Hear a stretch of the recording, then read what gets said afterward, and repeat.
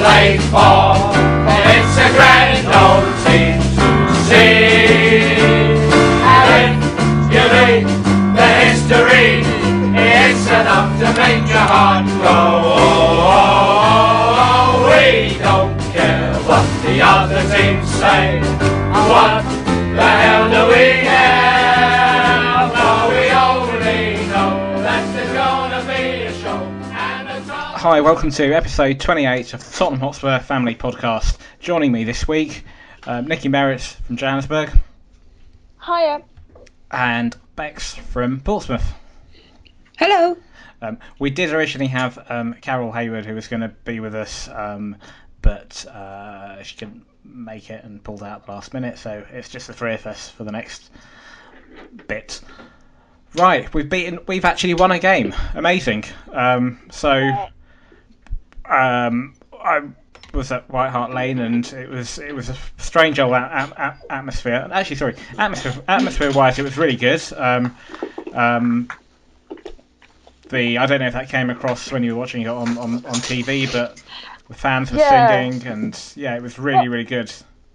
Well, they were singing at one part, especially in the beginning, but then after the two goals, it just like everything went quiet. It was really odd. That's why I tweeted you and said, get the fans singing again, because it was very quiet.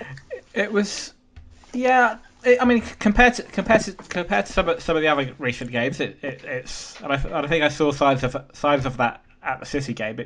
The atmosphere was better, and there was lots of new songs, like something along the lines of, and I'm not going to do it justice, but Danny Rose, he's got red hair and we don't care, Danny Rose. That's a good one. And there were also Spurs fans were shall I say, mocking Jake Livermore after his unsurprisingly, I feel, dabbling in cocaine.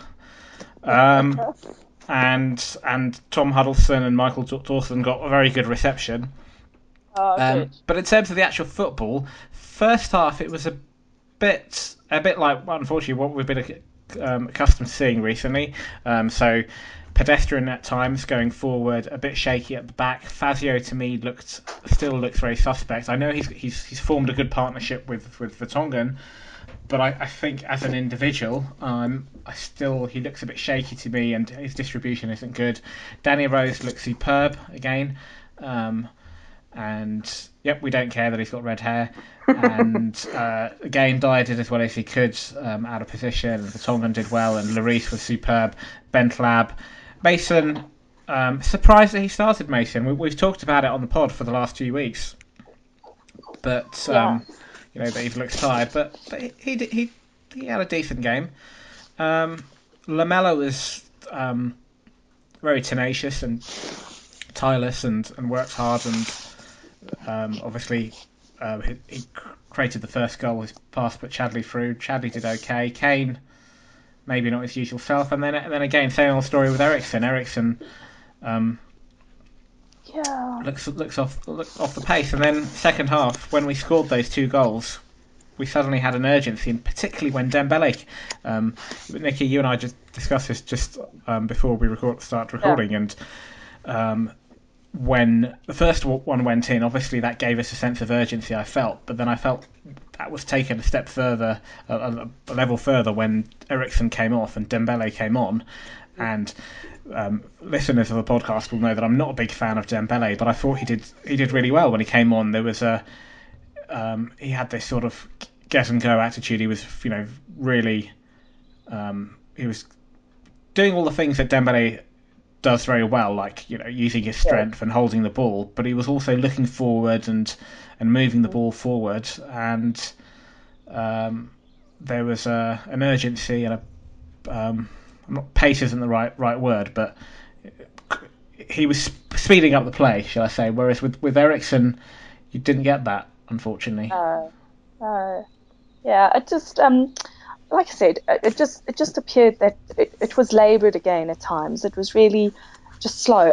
As I was even saying to you before we started, even Lloris looked like he was getting a little frustrated, because we're just so slow on the counter attack, and Lloris looked really, really animated when he was trying to get the ball out and get them to rush forward and get them to move forward, and then it just sort of all hung around at the back, and they just, it just looked slow and laboured and predictable at times, which is frustrating. And then when they were passing fast and they were just doing these little snappy moves, it just picked up the tempo, and that's what I like to see. I don't like the predictable play. But you know what? I think number one, and this takes nothing away from Tottenham, but we're lucky that Hull is shit because they created some great chances, and they actually had more shots on target than we did. So we are very fortunate that they're as poor as that they are.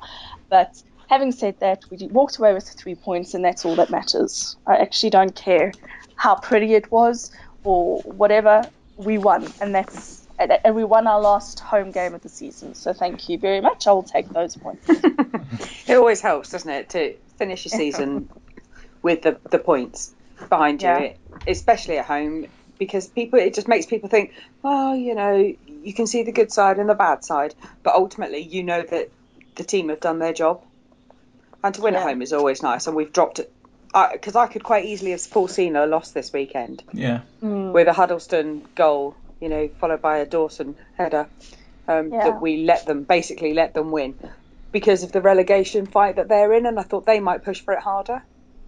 Yeah. So, I was quite happy to see a win today. I had a really, really bad stream that would freeze, and then it would speed up to kind of catch up, so everybody looked like little, they were doing it on a computer screen or everything, so they'd be running at like Mach 3 or something.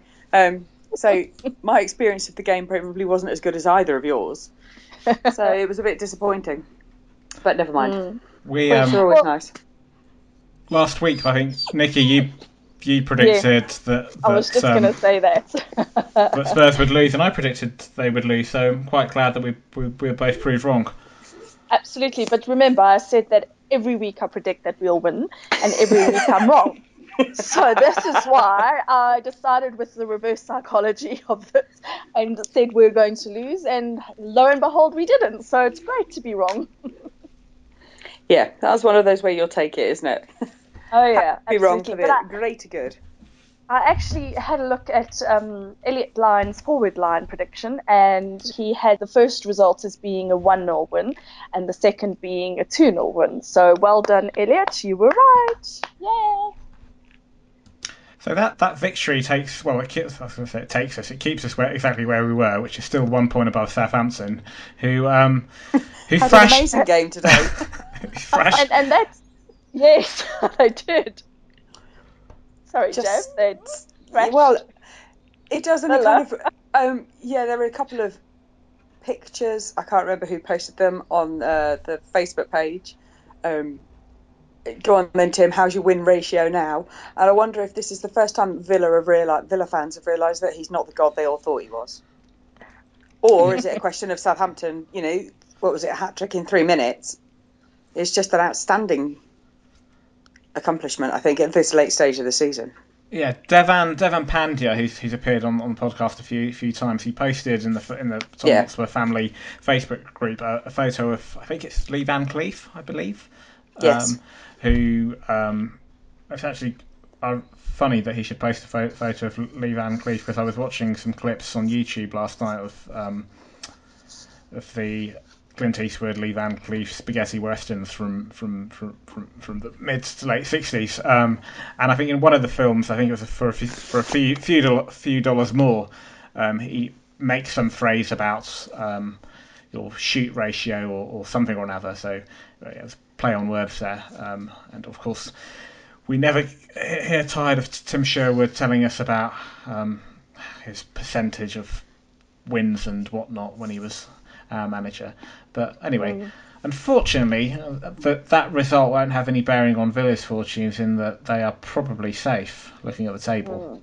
But it was still amusing nonetheless. Yeah. Because I'm spiteful like that. So we're a point above Southampton as we were before the game, and they've obviously got a vastly superior goal difference, even before they scored those 6 goals.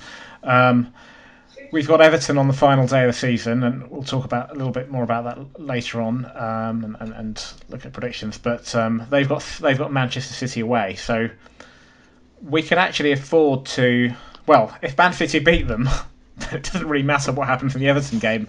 6 players is ours, and Europa League and all that entails. Yeah, I think we need, much as people, it's a very divisive subject. Shall we or shan't we? Mm-hmm. But the difference in the players' attitude when we went out of Europa and we stopped playing that very high tempo, 2 games a week. We lost a fair few we lost the league game, and then we won the 2 games after that, and then it went completely flat for 3 or 4 games. So I think it's proved that whilst maybe the fans don't like that, it maybe, I don't know, rejuvenates the players in some way. And I think we still need Europa to keep players. I think Lloris is definitely looking out the door. And do you know that fifth place is even still very much on the cards? Because I'm just looking at it now. Liverpool are losing 2-1 at home to Crystal Palace. 63 minutes played. They went 1-0 up. They're now losing 2-1, and that's just funny. If it stays like that, big if here, there is still 20 odd minutes to play, then they'll only be a point above us, and they go away to Stoke on the final day of the season, which won't be an easy match by any means. Well, Paul's just come to tell me exactly what you guys have just told me about Liverpool. Oh, that is just so funny. Oh my goodness me. And what I wanted to say was Europa League. I actually read something this morning where some fans, basically call you an utter idiot if you believe that we should not be playing in Europa League. I mean, they were quite harsh in their opinions about it. But I think what Beck said is right. We seem to have lost our momentum after we went out. And, we just kind of, I don't know, fell apart in a way. So I think when we're playing, even though it tires us to be traveling, etc., hopefully next season, Pochettino has more of a choice to be able to rotate some players and maybe some of the key players, especially in the earlier games of Europa League, don't go and travel, and we're able to just stay at home and rest and be prepared for the Premiership as such. I don't know, is that the way forward? I have no idea. Absolutely, and particularly when you consider that there are certain players like Harry Kane, for instance, that got their opportunity in the first team because of playing in Europa. He scored some goals early on in that competition. He got a hat-trick against, I think it was Aristas. That was the game that he went in goal. Yeah, he went in goal, and I think Lamela scored the Rabona. So I think it's really important, and I think if you've got lots of players in your squad and you need to sort of juggle and keep everybody happy, then you need to be involved in all competitions. If you take United for example, they weren't involved in Europe. They went out of cup competition, so all they've got is the league. And okay, that means that they might have a week's worth of training and no matches in the middle of the week, and that's fine. But it's going to make it more difficult for the managers to keep everybody happy because there are only so many games and only so many so many players that he needs to satisfy. So I think that being in the Europa is generally a good thing. No, I agree. Yep. And if we don't qualify for the Europa because we finish 7th and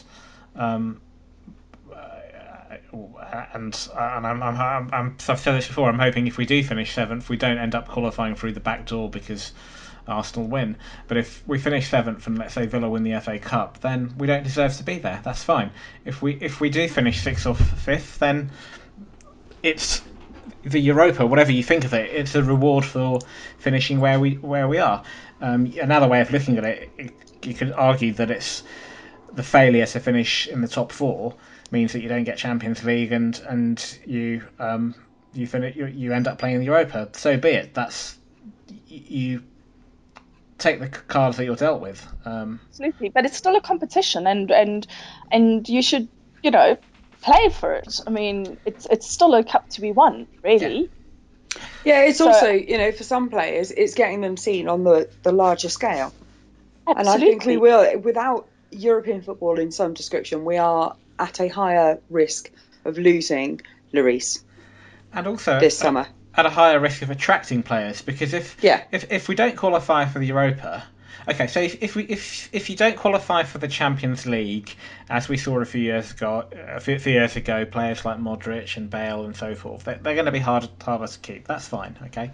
If you take that a step further and you don't even qualify for the Europa, not only are you going to lose the players that you mentioned, your Llorises and your Vertongans, and further down your Ericssons, you're not going to be an attractive proposition. Why would, if I was a top class player, whether I was a top class English player, or whether I was a European player or African or whatever playing overseas, or a Brazilian, why would I want to come and play for little old Tottenham Hotspur if they're not, if they're not one of the big boys that are challenging for the league or for top four, and they're not involved in European competition?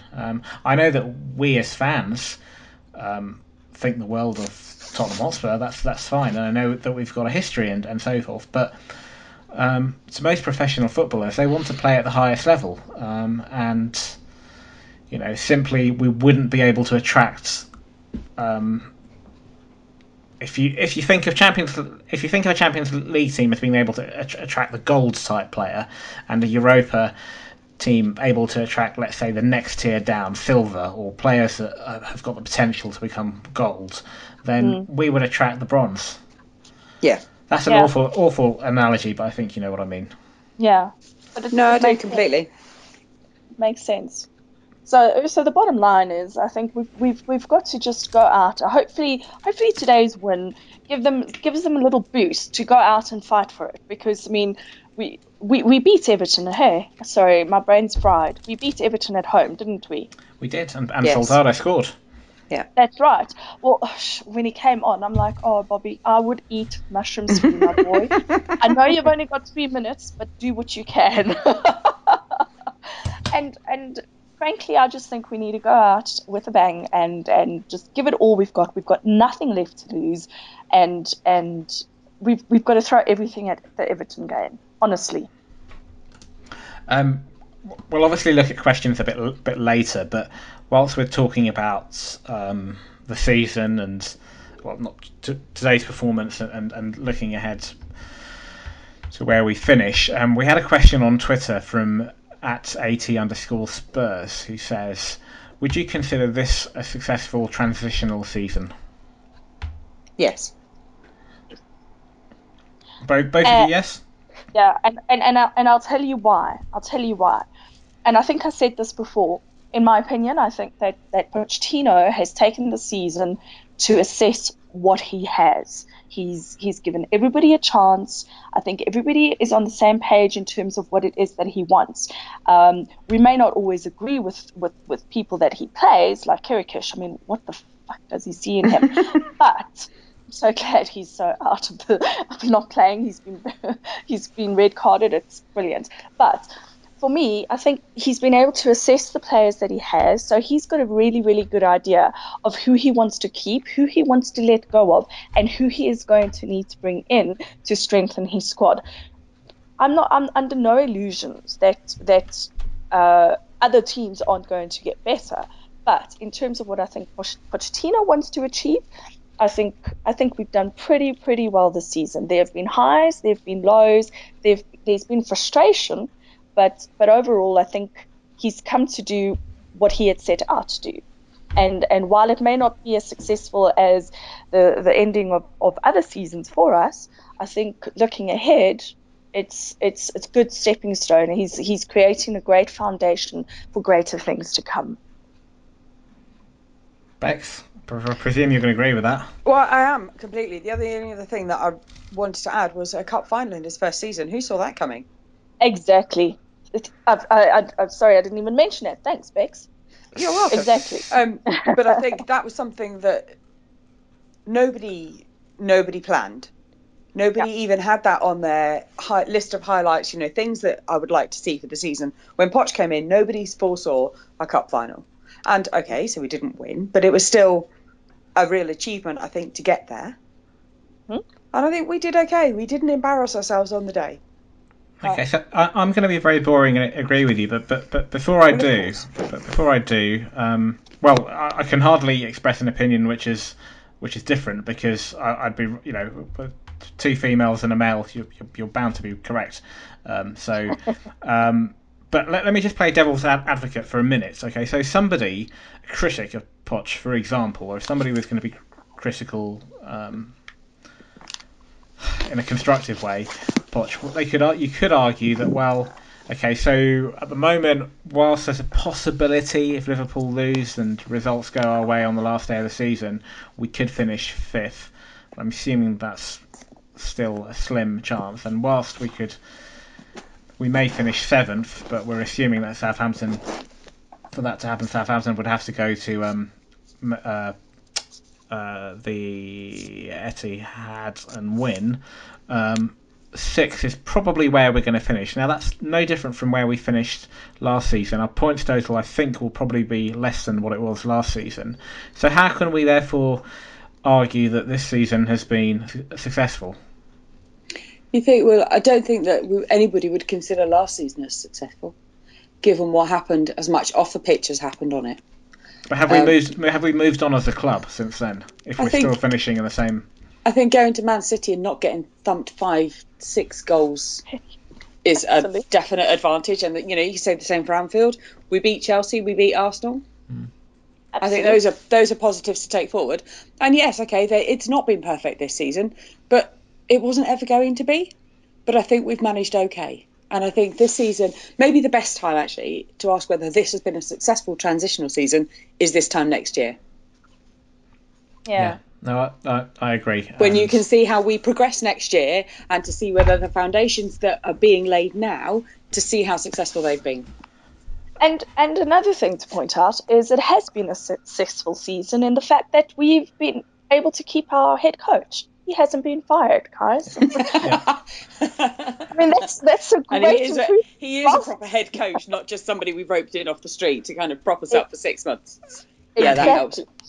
And he's putting in the building blocks. I've said this before. He's putting in the building blocks even for success next season and hopefully the season after that, and so forth. And if you look at player development, if you look at Danny Rose in particular, if you look at Nasser Chadli, I mean, Rose was written off by a lot of our fans last season. Nasser Chadli, I think he was one of the Chadli was one of the famous 7 that were signed, and there was talk that he would be one of the players that would be surplus to requirements, but he's he's in double figures. That's pretty impressive in terms of goals. And you've obviously got Harry Kane. You've got Bentalab that's developed as a footballer. You've got Ryan Mason. And let's not forget, okay, the person who I've been particularly critical of, Lamela. The last few games, the boy has played his socks off. Now, obviously, something is clicking with Pochettino, but I think that he is being able to bring out something in Lamela that clearly the skill that he has, but he's able to actually bring it out, and Lamela's becoming really, really good. Yeah, but I think people were very much misled by the price tag and the look at these fantastic things I can do, the little clip you get on Facebook and YouTube, and people looked at that and went, well, he should be, scoring goals and he's brilliant. Yes, when everything's condensed into a 10-second, this is the best of type of thing, it's going to look good. Of course it's going to look good. But it's also and now it's just taking, it's a whole different scenario. Different pace. I mean, well, the game is different here. Italy is very technical. Everything is different, and it's just taken him that time. And maybe it is a coach that believes that he can do well. Yeah. Maybe that's what it is. But he's settled. He seems settled, and he seems really determined to play. do either what he's told or by Poch or what he thinks the team needs. It's great to see, and £30 million worth of great to see at that. Yeah. Exactly. So all this talk about getting rid of him, I think it would be really stupid, and I don't think we'd get the money for him, first of all, unless it was one of the bigger teams in Europe that wanted him. But I think it would be really, really stupid, because you're investing this time in him only for him to start coming good now. Yes, it's at the end of the season, but can you imagine next season? I mean, why would you want to get rid of that when he's potentially really, really going to be outstanding for us, I think. So I respect the fact that some people criticise Lamela, and there are flaws in his game and so forth, but honestly, the same people that criticise Lamela, they're probably the same people that were criticising Bale. Yep. And look at where he got to, and I think that Lamela isn't somebody that was just some ordinary footballer that we've picked up. He was a good, promising young football player. Okay, so he's got the talent in his locker, and hopefully sooner rather than later we're going to see that on a regular basis. We've seen glimpses of that, and I'm really confident that come next season he's going to have a big part to play. And also, particularly if he plays in the centre, where Eriksen is playing at the moment, I could see him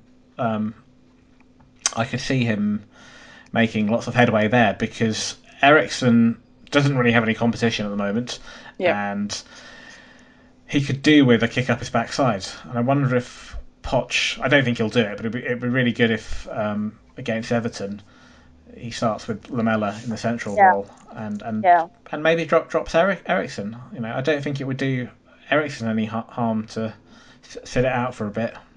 Well, the three of those. So Lamela, for me, Lamela, Eriksen, and Chadley are interchangeable on a pitch players. So you can put the three of them behind your striker to play. It doesn't matter. The three of them should play kind of, and you can put any one of them anywhere on the pitch, and the other two will move to cover.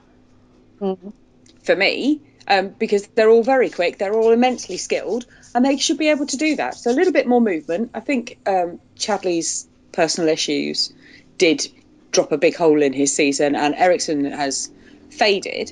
But next year, when they've had a whole season of playing at this very high tempo with the extra training sessions, and I think next year we will see the benefit from that. That's another one of the building blocks, isn't it, really? They're the Holy Trinity.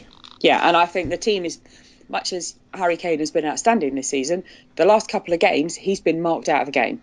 And that is just going to get worse for him next season. But one thing about Kane, and I'm going to jump ahead a bit here. The one thing about Kane is we play with one striker up front, and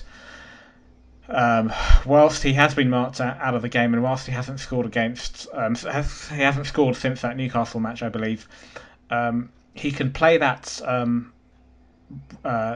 role up front on his own very well, holding the line with three players behind him.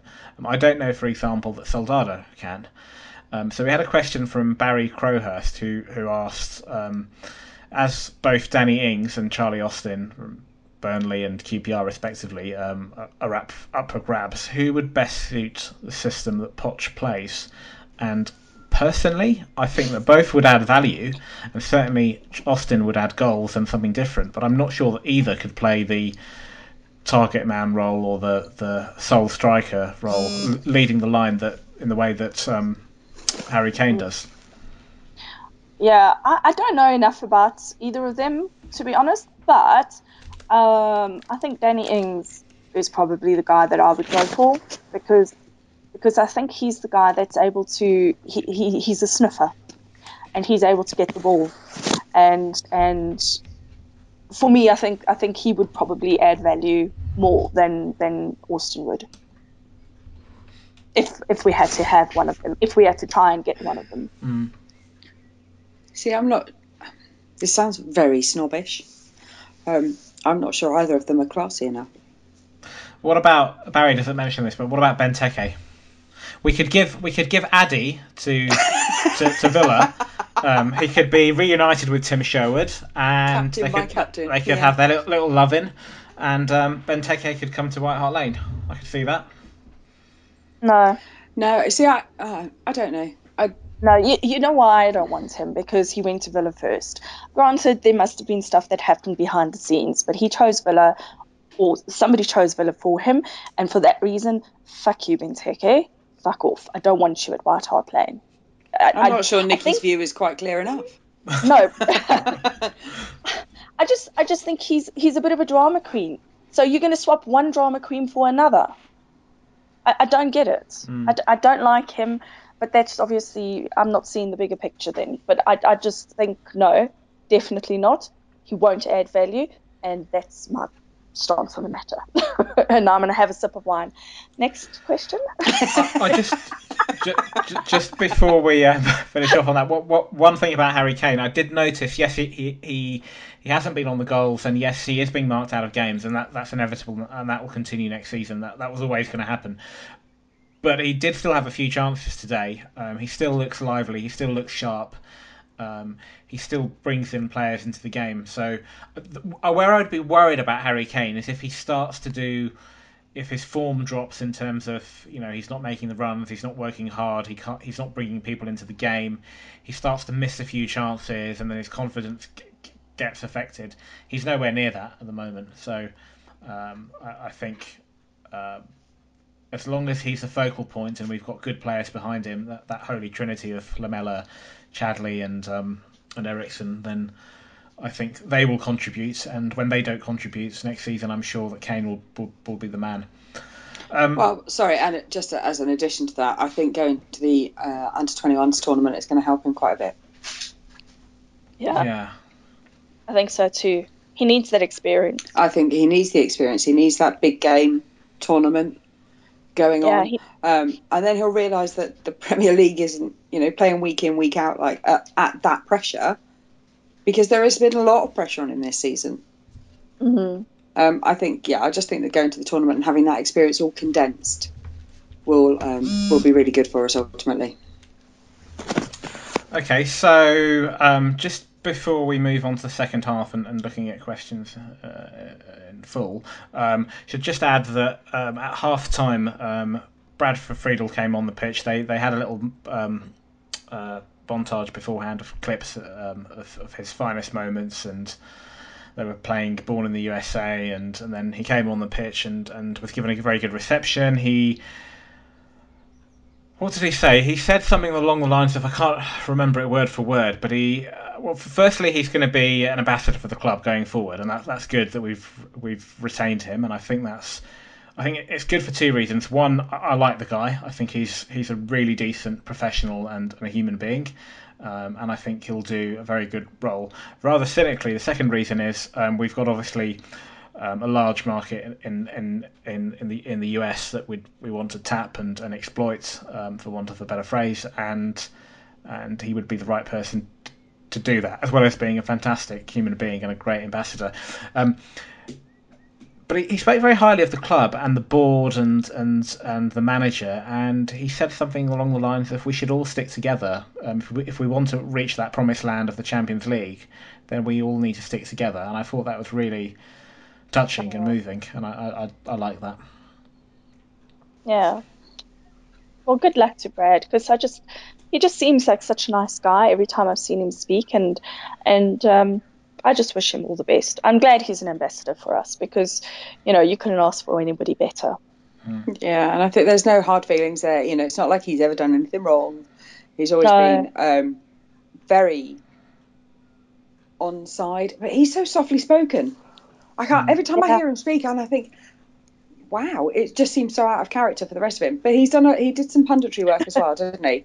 Yeah, he does. Over the World Cup and things. So I hope that he sticks with that, because it's good to have.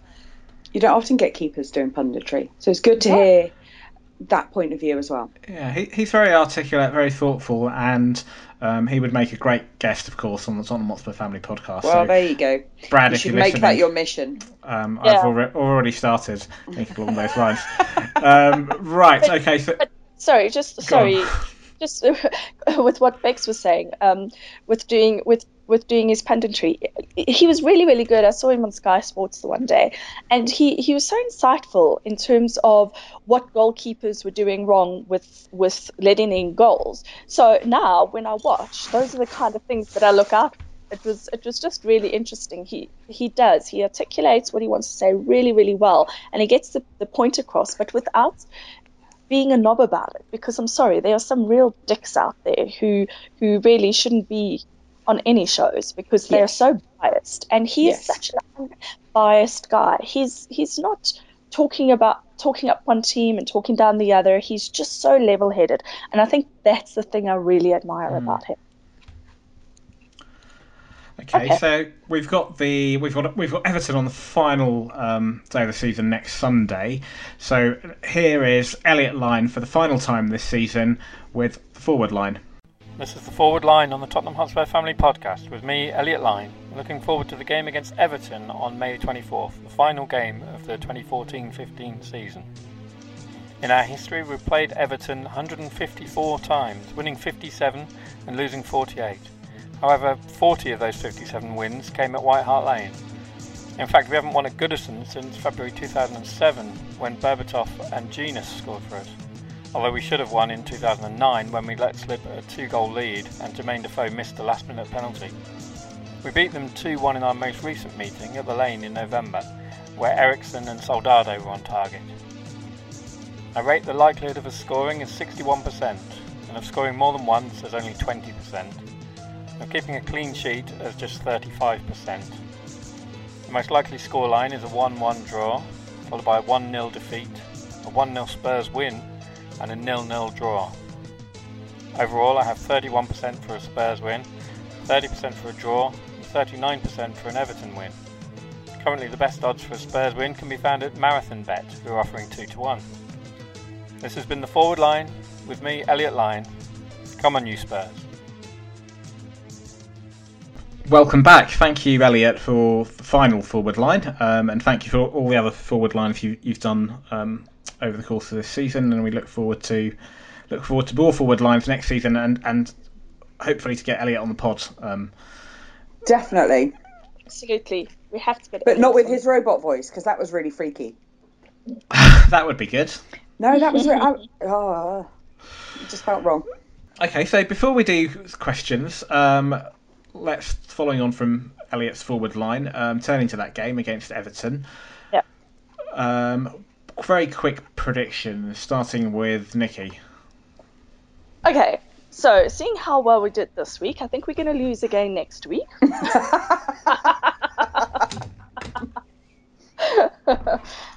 I think it's going to be a tight game. But I think we say that every week. But I think our tails are going to be up, and we're going to maybe just want to go out with a bit of a bang. So I'm hoping for a 1-0 or 2-1 victory next week. Yeah, I think we'll win as well. I think 2-1. I saw that one of their score at one stage today. They beat West Ham. Did they win that game? That was 2-1 the last time I saw it. Oh, I didn't check. I don't know. Okay. So yeah, I think we'll beat them, because I don't think they have nothing to fight for. I don't think they're that bothered. No, I think Man City will beat Southampton, so that's Southampton out of 6th place. I think we'll go to Goodison, and it's a difficult ground though. We haven't had good results there recently. Was it last season? I think we drew 0-0, and Lloris did his head in, if I recall. And then previous seasons we lost there. Having said that, I think a draw is probably the most likely result, and that will, with hopefully Man City beating Southampton, that will mean we'll finish 6th. But hey, what the hell? I think we'll win the match, and I think Stoke will beat Liverpool, and we'll finish 5th. It should be a nice way to end the season.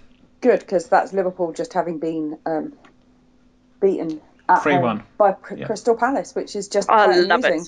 That's really funny. Stevie G's last game. You'd think the man was at death's door from the press coverage. So really, I am amused by that score and mean. The thing is, he hasn't even retired. Okay, Honestly, Nikki, here it's been over everything. Oh, Really? Steven Gerrard is retiring. It's his last home game. I don't care. They reported it on my local radio today. I was really Oh my God! You got to be kidding me. No, honestly, local radio. So they were giving the Southampton score, and then they said, of course, and Steven Gerrard plays his last home game. I don't care. When Gary Lineker played his last game for Spurs in '92, which was his last game in English football, and he didn't retire. He went on to play for Grampus 8 in Japan, which is a similar sort of thing to Gerrard. And arguably, you could say the same thing of Lampard. He finished playing for Chelsea, and he was supposed to go to the States, but that didn't really happen. He was loaned back to Man City. But there was none of this. None of this, exactly. I don't understand. Considering he cost them points again this season when he got sent off against United, and he basically cost them a really good crack at the title last season when he slipped over, which was still very amusing. But so I don't understand the adulation that the guy gets. Yeah, unless somebody's paying the newspapers to keep him there. That's a lot of money. But it's the only other thing that's newsworthy. Otherwise, you've got to focus on how shit they were this season. Well, I can do that all day long. With relish. But I think, that's by the by, I think. The press coverage has been quite intense. I've just turned the television off now. I've got no desire to see Sky Sports fawning any more over the guy than they did when he announced he was going to play in the MLS. Okay, let's do some questions. A very good question from Greg Taylor, and I'm not sure in Brazil. I'm not sure I'm going to do it justice because but we'll give it a go. So he asked, many fans seem to think that if we want a player, it's Levy's fault if we don't get him. He still sees people complaining that we didn't get Moutinho when ABB was manager, saying that Levy didn't offer enough. The problem was third-party ownership. We had the same problem when we were trying to get Leandro Damião, the Brazilian lad. Now, apparently, this is news to me, I didn't know, FIFA have banned third-party ownership. Do you think that we, as a result of that, stand a better chance of getting our targets? See, I would think that it comes down to, at the end of the day, it still comes down to Levy and Levy's brinkmanship. And no, you see, I think a lot of this still comes down to salary. Because yes, we can play. It's going to cost us 30 million to sign Damião. Okay, but what will he be expecting in wages? So it's not his transfer cost; it's the ongoing cost. Yeah. And that is where I think it falls down. Because, of course, West Ham had all this before. That was the deal with Tevez and Benayoun, wasn't it? They were third-party ownership. Didn't West Ham get fined for that? With Tevez and Mascherano, the Argentinian lad. Was it Okay, yeah. Mascherano? Mascherano. So it's long been a problem, but if you take that third-party ownership away, then isn't it still the same money-grabbing agents saying, yes, go to this place, but only if they're going to pay you $150,000 a week or something? Yeah. So I don't know if it is Levy. Yeah. I think it's maybe the money in football anyway. I don't know. One less party that you've got to deal with. So, it's easier, but it like Beck says, it doesn't take away the fact that you're still going to negotiate, what that player wants to earn. Forget about the transfer fee. It's what they actually want to earn and what the week-to-week costs are going to be and whether or not we can afford that. So, I don't know. I don't know enough about this to really give a proper opinion. I did look it up, and it appears that it was abolished in January this year. It removes the complexity, but that's true. So it takes that hurdle away. But at the end of the day, as Beck said, salaries are still going to be salaries, and we don't have the resources. We don't have the gate revenue that some of the big clubs have. We're not in the Champions League, and we've got a very prudent chairman. He's already had his fingers burnt on a big salary with Adebayor. Yeah. And I think that really has burnt his fingers, and he's not overly keen to try that again. So I don't know how much impact the third-party ownership will have, because it hasn't been legal in UK football for a while, has it? The FA banned it. Yeah. And that's why we couldn't have various players, despite managers apparently being desperate to sign them, which some fans fail to appreciate. Yeah. Okay, so Ali Hassan asks, does anyone think we should play with three at the back? So Dyer on the right side, Fazio in the centre, and Vertonghen on the left side, allowing Walker and Rose more freedom to push up and down the flanks. Also allowing our inverted wingers to interchange more up front. I think it would be brilliant. Yeah. I would love to try it. We Paul and I discussed this question this morning, and we were just looking at the formations, and it could actually help shore up our defence, and it could be the answer to our problems. It's a very, very good idea. And Ali, if you want to go and see Pochettino about this, I'm backing you. I think it would Or be going brilliant. with you.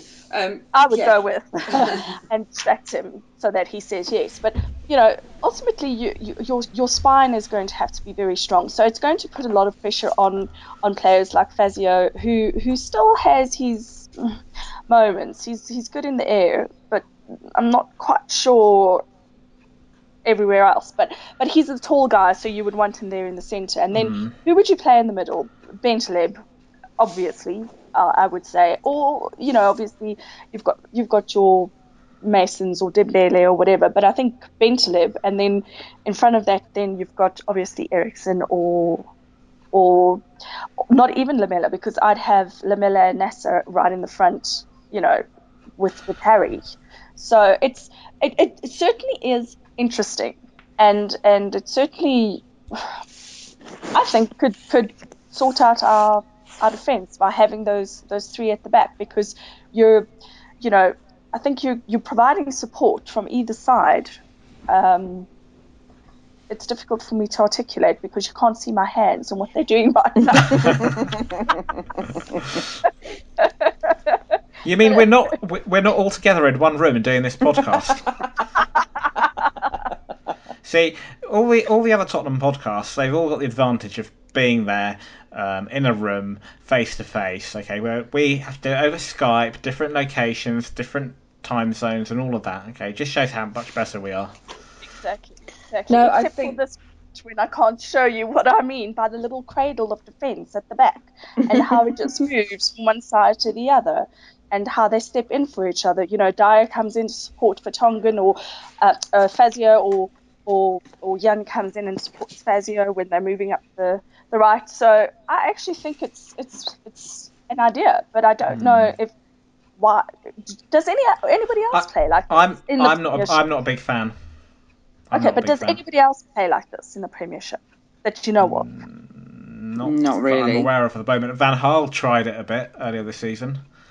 He tried playing three at the back, and then he went to four, and then he went back to three, and I think it depends on your personnel, and Rose and Walker are certainly fast enough to do something like that with a little bit of defensive knowledge.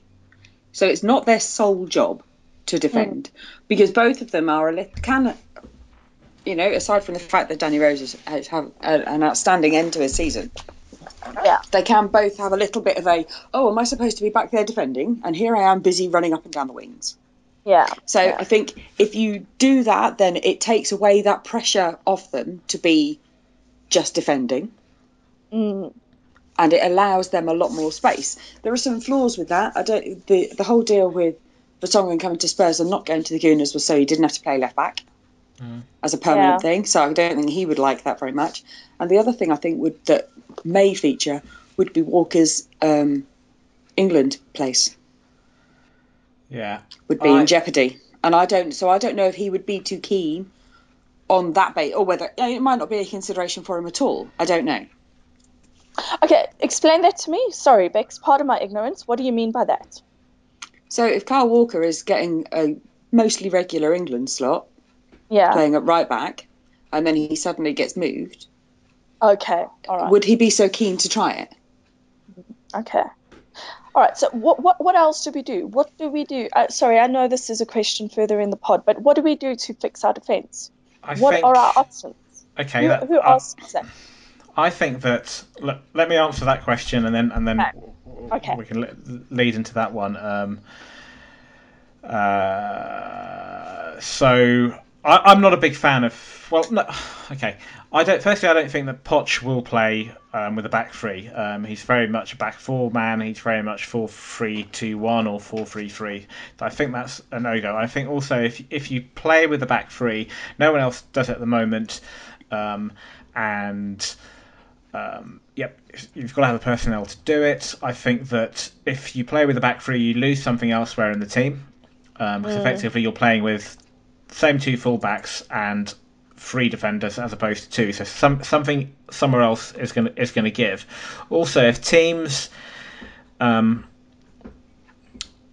playing with wingers or wide attacking players that start to punish our fullbacks, then who's going to cover for the fullbacks? Like, I suppose that someone like Vertonghen, for instance, or Dyer naturally would then cover, but then that three then breaks up.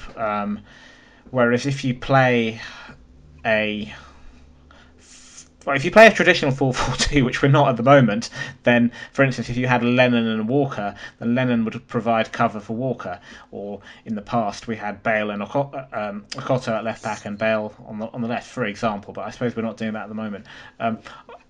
I think the bigger question actually is, and Sam Moore raises this: how do we shore up our defence for next season? He makes the point that Dyer's still learning, Fazio's good in the air, but liable to a big mistake. I also would add to that his distribution is very poor, and Chiriches is a bit of a clown.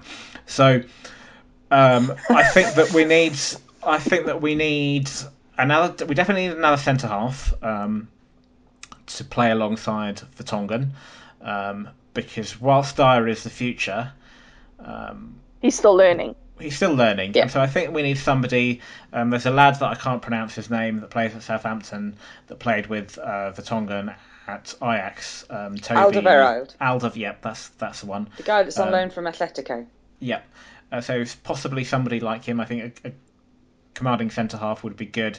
I think left back is fine. I think right back. We need Kyle Walker needs a bit of competition. If Yedlin is that person, great. And I think we need somebody in the centre of midfield to play with Bentlab, but somebody a bit more defensive, somebody that can break that play up.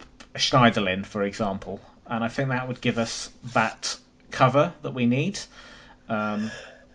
And a commanding centre half would also be good. And then after that, to be honest, it's just a lot of the mistakes we've made are just individual errors. They're just stupid schoolboy errors, which have just got to be worked upon during training and cut out. It's just sloppiness, which is a bit difficult to legislate for sometimes. You can have a Schneiderlin type player protecting your defenders, and you can have that commanding centre half. That will certainly help, and it will bring some confidence. But in individual mistakes, that's something that players have got to work on and eradicate. I think it'll be better next season. It has to be.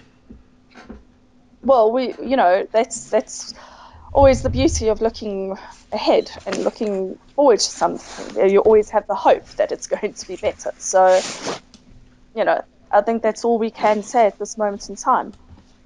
But you're right. There is sloppiness and there is poor discipline. Let's call it that way. Call it that. It's just. I think the guys just need to, if they've got somebody who is in competition for their place and they've got to fight for it, like we've seen with Rose this season, and it's just brought out the best in him. And I think we might be on the road to something good. I think we still don't have a leader in defence. You've got Hugo, and he's fabulous. Yeah, I'm disappointed that Vertonghen. Sorry. I'm not sure that Vertonghen will be there next season. No. And I can't. Not necessarily because of him. I think somebody might. I think Poch might say, "Do you know what? not so much. I think Vertonghen's very much on the line of could be in the I'm not listening to the boss gang. Yeah, he does have a little bit of an attitude about him, and a little bit of petulance. I'm disappointed because I think I expected so much more, and especially when Kabul was sidelined, you would have thought that, and and Addy is obviously not there. You would have thought that he would have stepped up to the plate for the captaincy, and gone, hey, hang on, let me just. I'm the senior squad player here, and I think there's a reason. I think there is a very good reason he wasn't given that captaincy. Yeah, and it's because of his, like we saw last year, the whole, I don't really want to be here, I don't really care. I think it's that attitude that's given it away, and that's why he wasn't given the captaincy. And I think that's why he may go this season. Yeah, I think you might be onto something there, and I think if somebody, I don't know, let's say Barcelona, for just the sake of argument, makes a very good offer for a defender, I can't remember how much we paid for Vertonghen. I think it might have been 10 million, possibly. Are Barca allowed to sign players yet? Sorry, are Barca allowed? I don't know. I'm not sure they are. But if somebody, anyway. if a big team, if I don't know, Atletico Madrid, let's just say for sake of argument, put in a bid, I could see him going, and we could take him as a swap for Alderweireld, can't we? Yeah, we could. That's a good plan. Except for the fact that it would be nice to actually have them both play together as they do for their country, as they do for their country, and as they did at Ajax. Start of the season, he wasn't. Not only was he overlooked for the captaincy, you had Kabul, Adebayor, and Lloris, all three of whom were going to be. So you had Kabul as a captain, and you had Lloris and Adebayor as vice captains, and Vertonghen didn't start very early on. Kabul was allegedly chosen as captain by the players. Yeah. I still don't understand why. Probably because they thought, oh well, we don't want it. Well, yeah, there is an element of that perhaps, but I think Poch gave them the choice. New guy in, trying to not curry favour because he's the boss, but just. All right, so who do you like? Who do you guys want to see as your captain? Yeah, maybe. I'm surprised by that because I think Kabul was and is useless.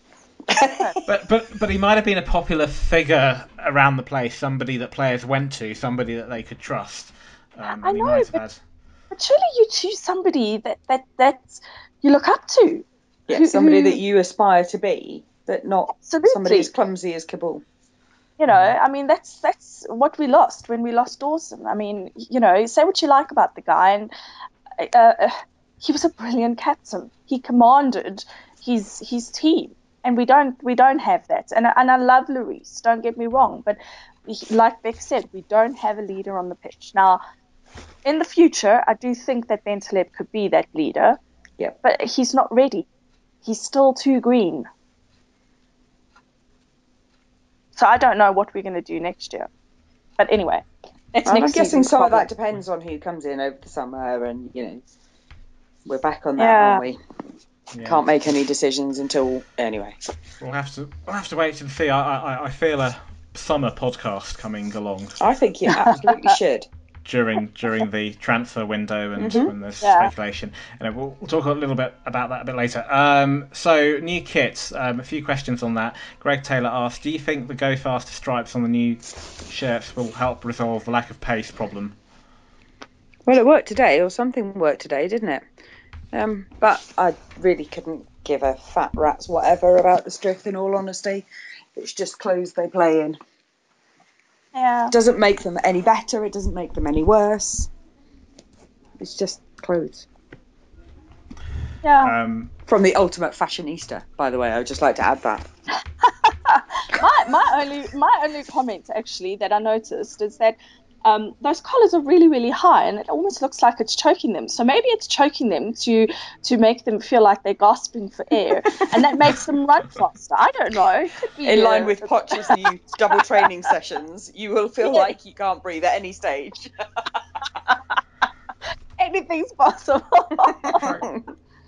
James Milner asked stripe or check, and then dear old Kent Goodrich asked multiple choice. Is the new kit the most horrid, self-harm-inducing, heritage/laden travesty ever to be fobbed off on a Spurs fan? A, yes, or B, of course it is.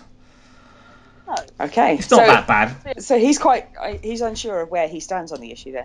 I'm intrigued that they brought it out. It's been brought out so early, and also that the players are playing in it that they played today. Yeah. I don't think that's ever been done before. No. The FA Cup final in '91. We played then with the new kits. The kit.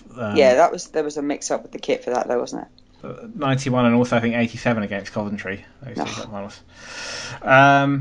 My feelings on it, I'm not a big fan, but it looked better today on the players than it did looking at the photos online. I think this is going to sound really stupid, but I think that the shorts, they were a different shade of blue, and I quite like the colour of the shorts. I know you said that, and I was like, okay, if you say so. It looks the same to me. But hey, I clearly don't have an eye for blue shorts. One thing I can say, because I was a bit sort of on the fence about it, wasn't sure if I liked it or not, but I think I said yesterday in a tweet that if NASA looks hot in it, then I'll buy a shirt. So, and what was your verdict after today? NASA looks hot in it with his little bobble haircuts and everything. Okay, NASA will look hot in a brown paper bag.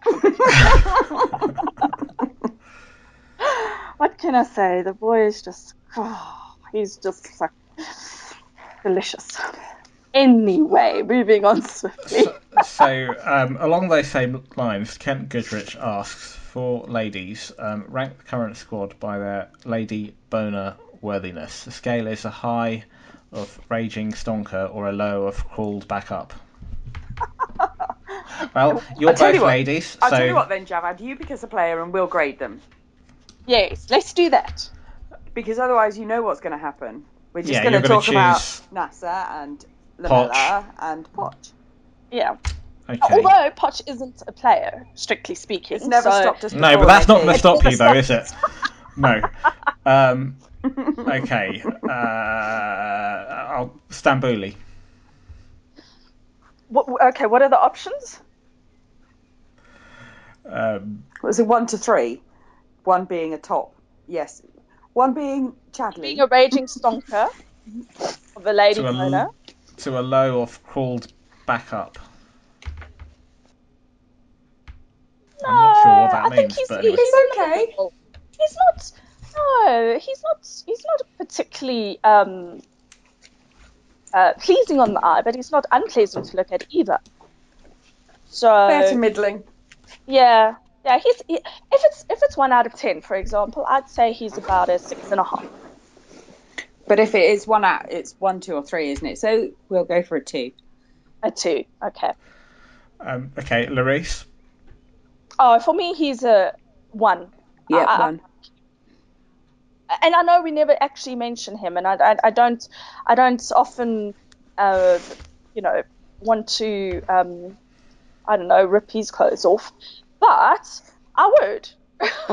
If Chadley and Lamella and Pochettino weren't available, and all I had was the Frenchman, I would. Yeah, hung like a baguette. Done. Sold. Okay. Just for my own sanity, I'm going to move on from that. No, we're just getting warmed up. Okay, one more. One more. Harry Kane. 3. No, he's a 2 for me. He's a 2. He's a 2. Okay. But yeah, he's a 2. I thought you were going to ask me about Ericsson, my feather duster. No. That's mean.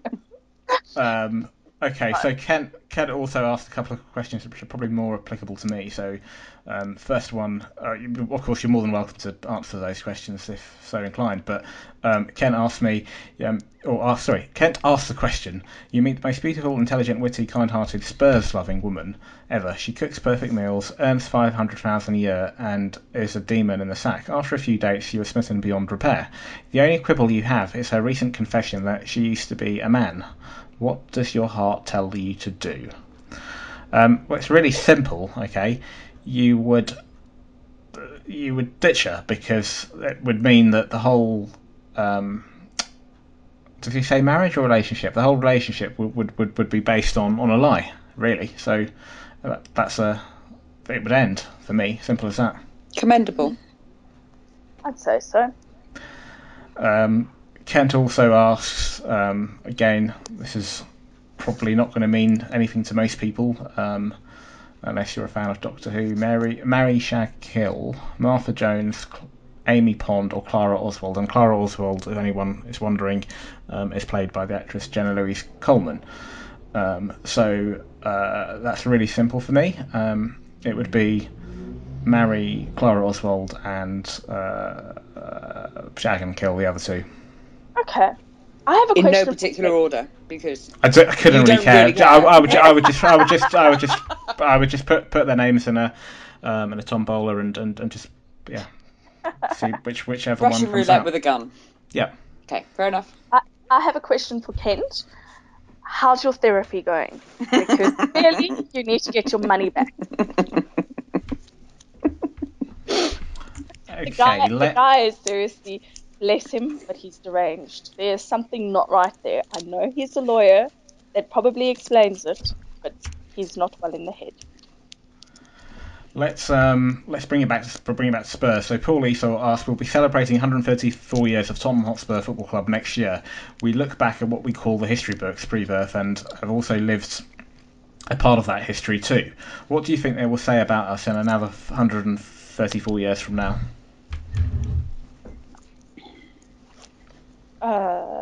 Next? I have no idea Yeah. at all. I have no idea. But hopefully they'll say that the Pochettino era was a successful era. It was the beginning of His first season was transitional, yeah. But then there was difficult matches against Stoke, losing at home to Stoke and West Brom, and people getting on his back. But he turned it around, and we got to a cup final. And then the season after that, the glory days returned to White Hart Lane, and yeah, it was the start of something successful. And that year also coincided with the Tottenham Hotspur Family podcast, and that was really important, and it set the mark for all other podcasts. And Bagels returned to White Hart Lane, and that's right. How they'll be talking about things. And they'll talk about how in the years that followed, with Pochettino still being the head coach, Manchester United, Arsenal, and Chelsea all got relegated. Yeah, that would be really good. Yeah, I know. It's wonderful to stream. Okay. Final few questions. James Parr, do you think Poch sees it's the midfield pairing that is impacting on the defence? To be fair, I think it's everybody, as we discussed earlier.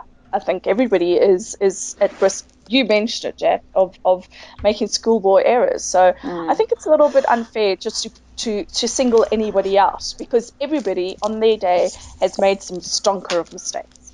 So I don't think it's fair to single out Mason and Bentaleb, because bearing in mind earlier in the season the two of them played really, really well together and they linked up well, and everybody was going, wow, this is our midfield, they are such strength. Now, because we're having some defence issues, it's just very quick to go, ooh, let's pick on those two. Yeah. I think you're right. It is a bit of everything. I still, as I said earlier, I still think we would benefit from a more defensive-minded midfield player playing alongside Bentaleb. And I think we still need to shore up the back and maybe bring in a commanding centre half. Yeah. Okay. Final two questions, and they sort of leads into the other. So Nick Seal asks, what are your plans for the summer once the final nail has been driven into the massive anticlimax of a Spurs season? And David Pips asks, what's been your favourite post of the season? He's referring to the Facebook group. But moreover, I suppose when are the pods going to return? So, if you don't mind, I'm just gonna. Well, I'll start by answering the first, and it will lead into the second. So, my plans for the summer, once Spurs, once the season is over, I'm gonna start tearing my hair out and getting very frustrated because there's no football, and I'm going to be slowly counting the days and weeks and months to go until that first ball is kicked.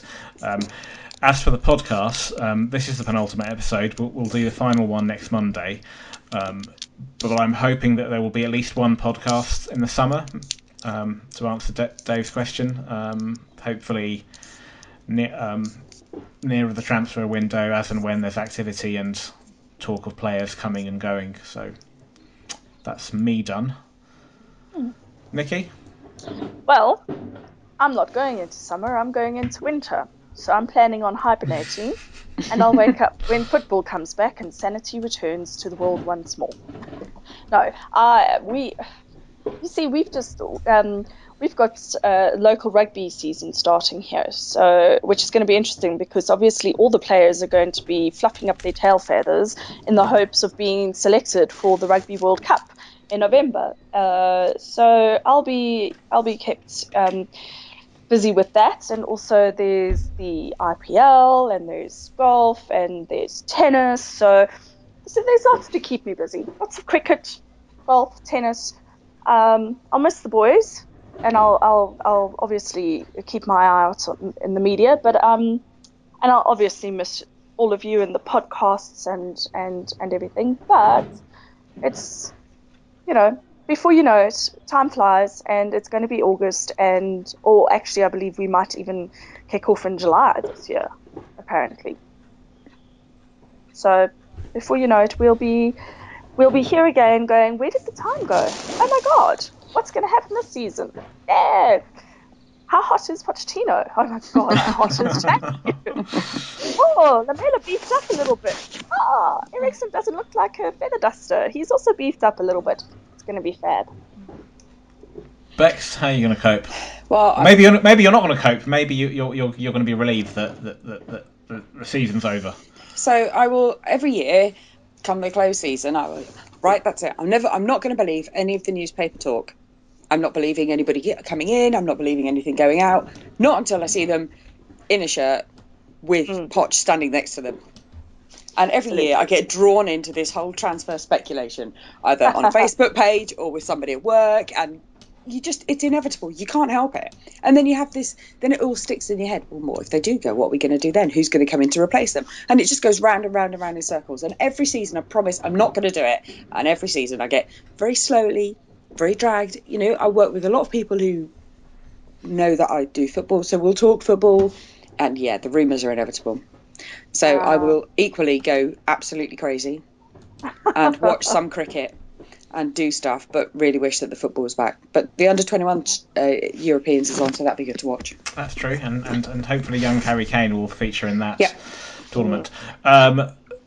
Sorry, talking about transfer rumours, or people going out, or whatever the case may be. Now, with the whole Bale saga, I was adamant right until the very last second that he would not be going anywhere. So, and everybody knows how I feel about him having left us and actually just, made me look like such an idiot.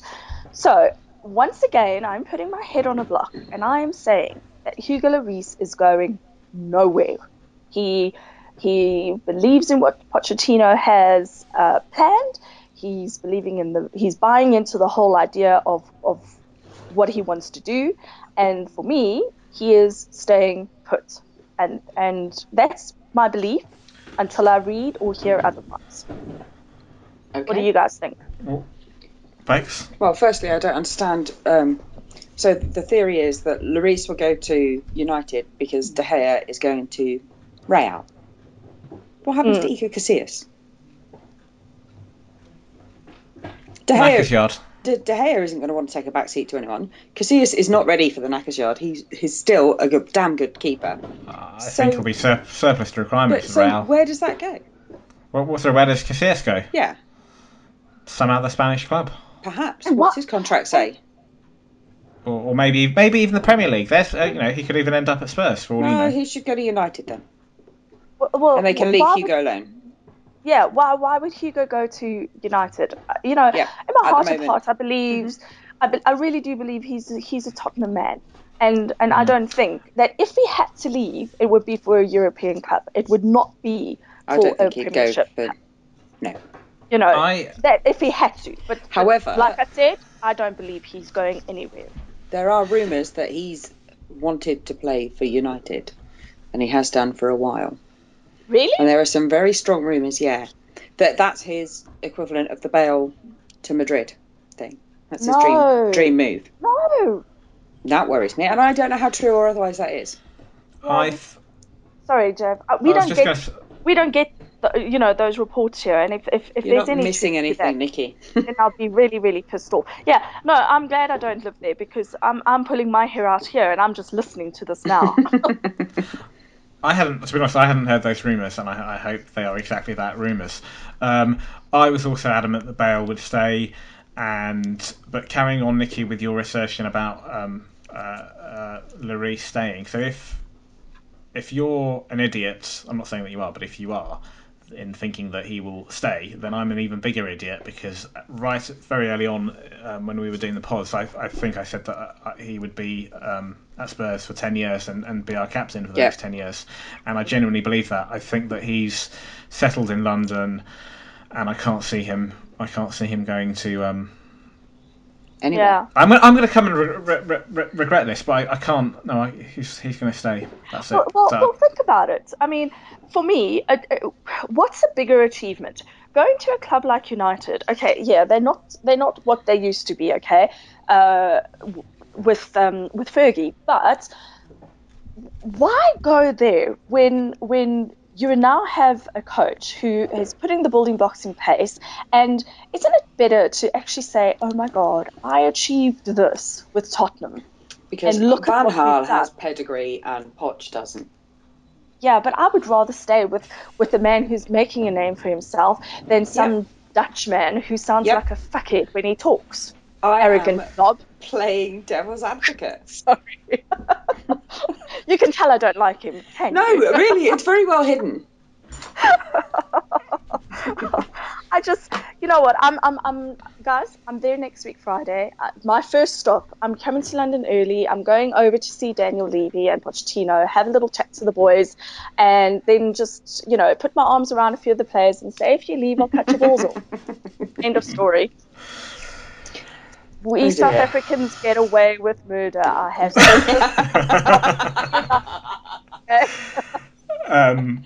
You have to stop saying that, Nikki. You really do. Some of them don't even have a leg to stand on. Don't encourage her. And on that note, Rebecca, all things being equal, you will be on the last podcast with me a week next Monday. Yes. Good. Nikki, unfortunately, you won't be, but I should take this opportunity to thank you for all the pods that you did. The first one with me back in November, and you've done quite a few since. You obviously you did the all-female podcast episode 14 and hosted that one. And you've done the last few with me, and you've done lots of good work with the Tottenham Hotspur Family podcast page. So.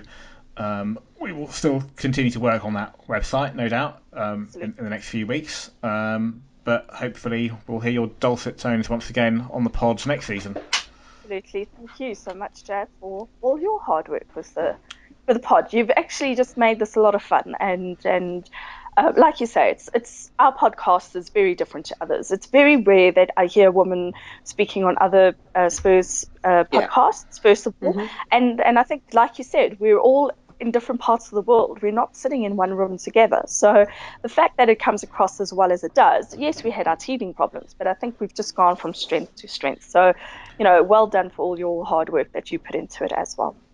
Thank you. And finally, I should have said this earlier on, but if anybody hasn't listened to, if you're new to the podcast and you're listening for the first time, or if you're a regular listener, please do listen to episode 27, which we've recorded, Nick and I recorded on, Tuesday. What day was it? Tuesday even, where we interviewed Kat Law and Martin Cloak from the Tottenham Hotspur Supporters Trust. It's a really good really good podcast, really insightful pod, and if you want to, if you don't know what the trust do, or if you want to know more about what they do and how that makes a difference, then please do listen to that podcast, and please also read the article that Martin Cloak has published on our webpage. And on that note, the future's bright, the future's lily white. Good night.